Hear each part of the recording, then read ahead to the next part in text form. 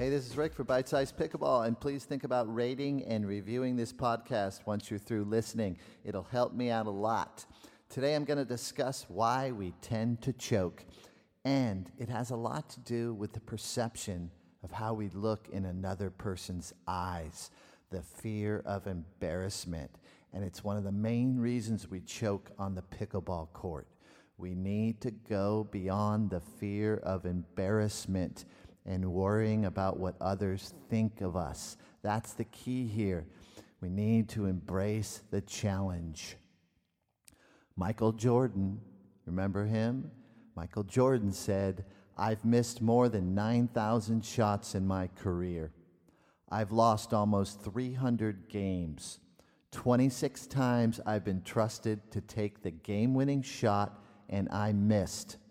I failed over and over and over again in my life, and that's why I succeed."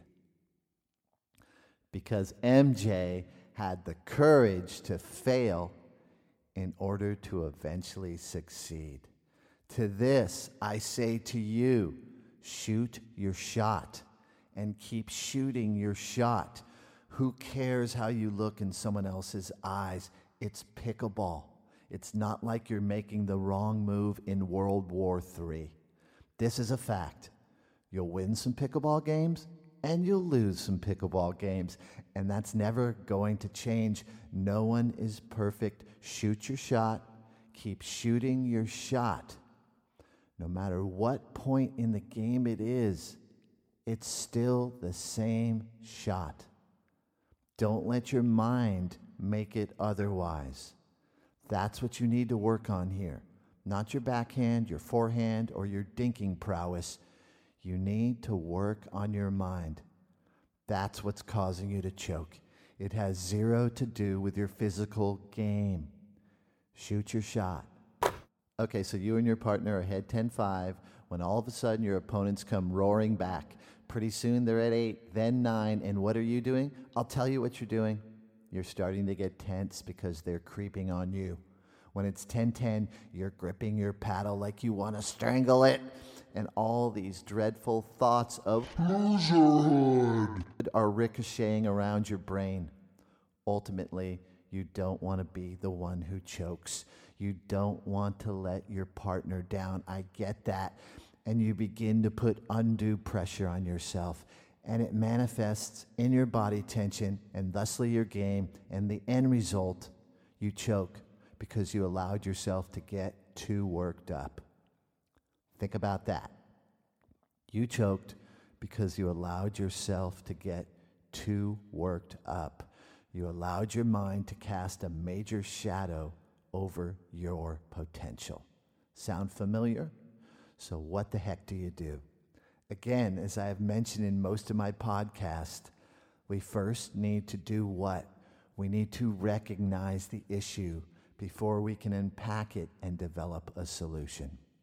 To me, the issue in this case, in addition to the fear of being embarrassed because you're not good enough in your own mind, is you're placing too much importance on winning and results and not enough importance on the overall process and flow of the match.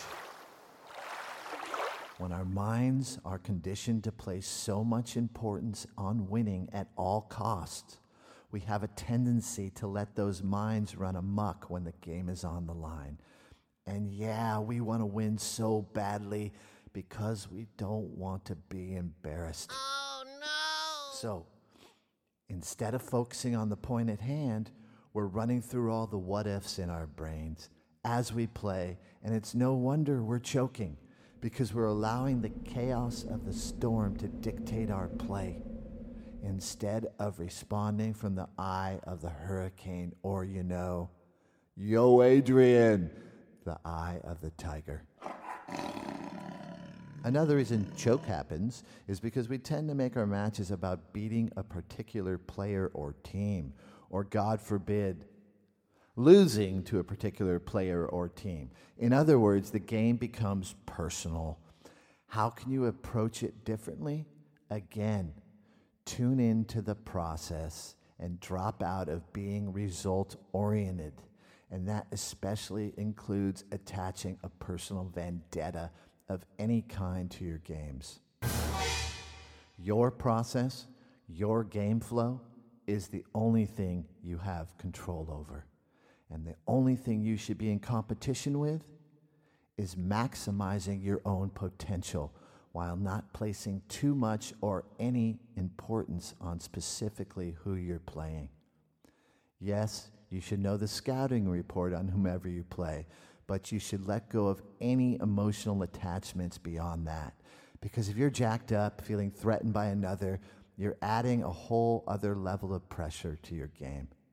It should also be pointed out that when your brain is working overtime, it will tire your physical body out much faster than if you learn to tap into the flow better. As an example, don't come into a match with, that Jack thinks he's so good, I'm going to kick his ass. Or, that Jack is so good, there's no way I can beat him. Both cases are completely a waste of energy, especially because you probably just don't think this once. You ruminated on it in the build-up to the match, and your opponent ends up haunting you well before you even step onto the court with them. So whenever you go down that road, when you're thinking about a match or an opponent, catch yourself doing that. Remember, recognize that moment and steer your brain somewhere else. From a personal standpoint, I'm a decent player, and other players definitely come after me on a regular basis. I see it in their eyes, and I read their body language. So instead of playing their best game and focusing on their potential, they're trying, often too hard, to kick my ass. And I use that in my favor because it empowers my confidence even further by just seeing how badly someone wants to beat me. So I smile, it relaxes me, and I play looser than them. All we can do on the court is play our best game. Keep it within yourself. Respond from the eye of the hurricane. And don't create chaos or make waves where chaos doesn't need to be. That is a choice you have. You also have the choice to let go of all your ego-driven thoughts, especially when they have to do with others. You're going to max your potential, and that's it. There will be no chokes because you will learn not to think of it like that. There will only be the overall process and how you respond to that in any given moment with total trust and acceptance, even if it doesn't go the way you want it to. Remember how many games even Michael Jordan has lost? By the way, one of my new mantras when I make an unforced error is, even Ben Johns makes mistakes. And he does. Oh my God, he's human. We're human. Yes. Cut yourself some slack. Back to my above question, what the heck do we do to prevent the choke? In order to help you focus more on the process, you do what we've already learned about in episodes 1 and 2. You change the dialogue of the inner critic. Here's an example of how you can trick your critical mind into being more positive. Instead of thinking, oh no, we have those guys at 10-5 and now they tied us. I don't want to be the one to choke this. Change the dialogue to embrace the challenge. And no matter what the challenge is, embrace it and keep saying that to yourself. Remember, a mantra needs repetition for it to develop and stick. I have used this mantra for a while, and it really helps me stay loose down the stretch and execute at my best. That's another key mantra for me. Stay loose. Stay loose and embrace the challenge. When you embrace the challenge, what you're doing is you're inviting the challenge in.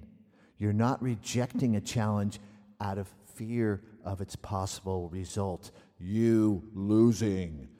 You're basically saying to yourself, isn't this an awesome place to be in?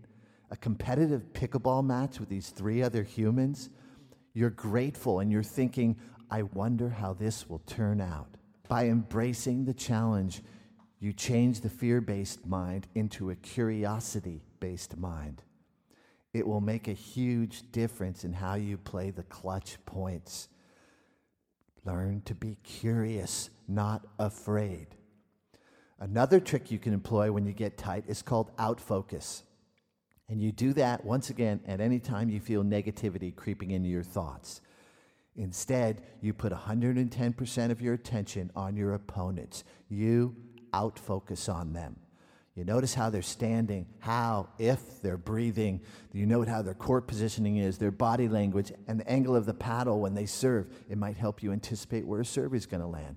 Be a detective with your out-focus, and it will serve to get you out of your in-focus. Who's on first? Learn to get caught up in the beauty of the overall game and be willing to learn from it if it doesn't go your way. See it all as a big canvas for you to create on with others. That's the overall picture to focus on, not the individual wins and losses. Get past wanting the results so badly to go in your favor, and those results will probably begin to surprise you. In other words, as you learn to focus and trust the overall process, you'll start to play more free, and your mind will release its grip on you, and guess what?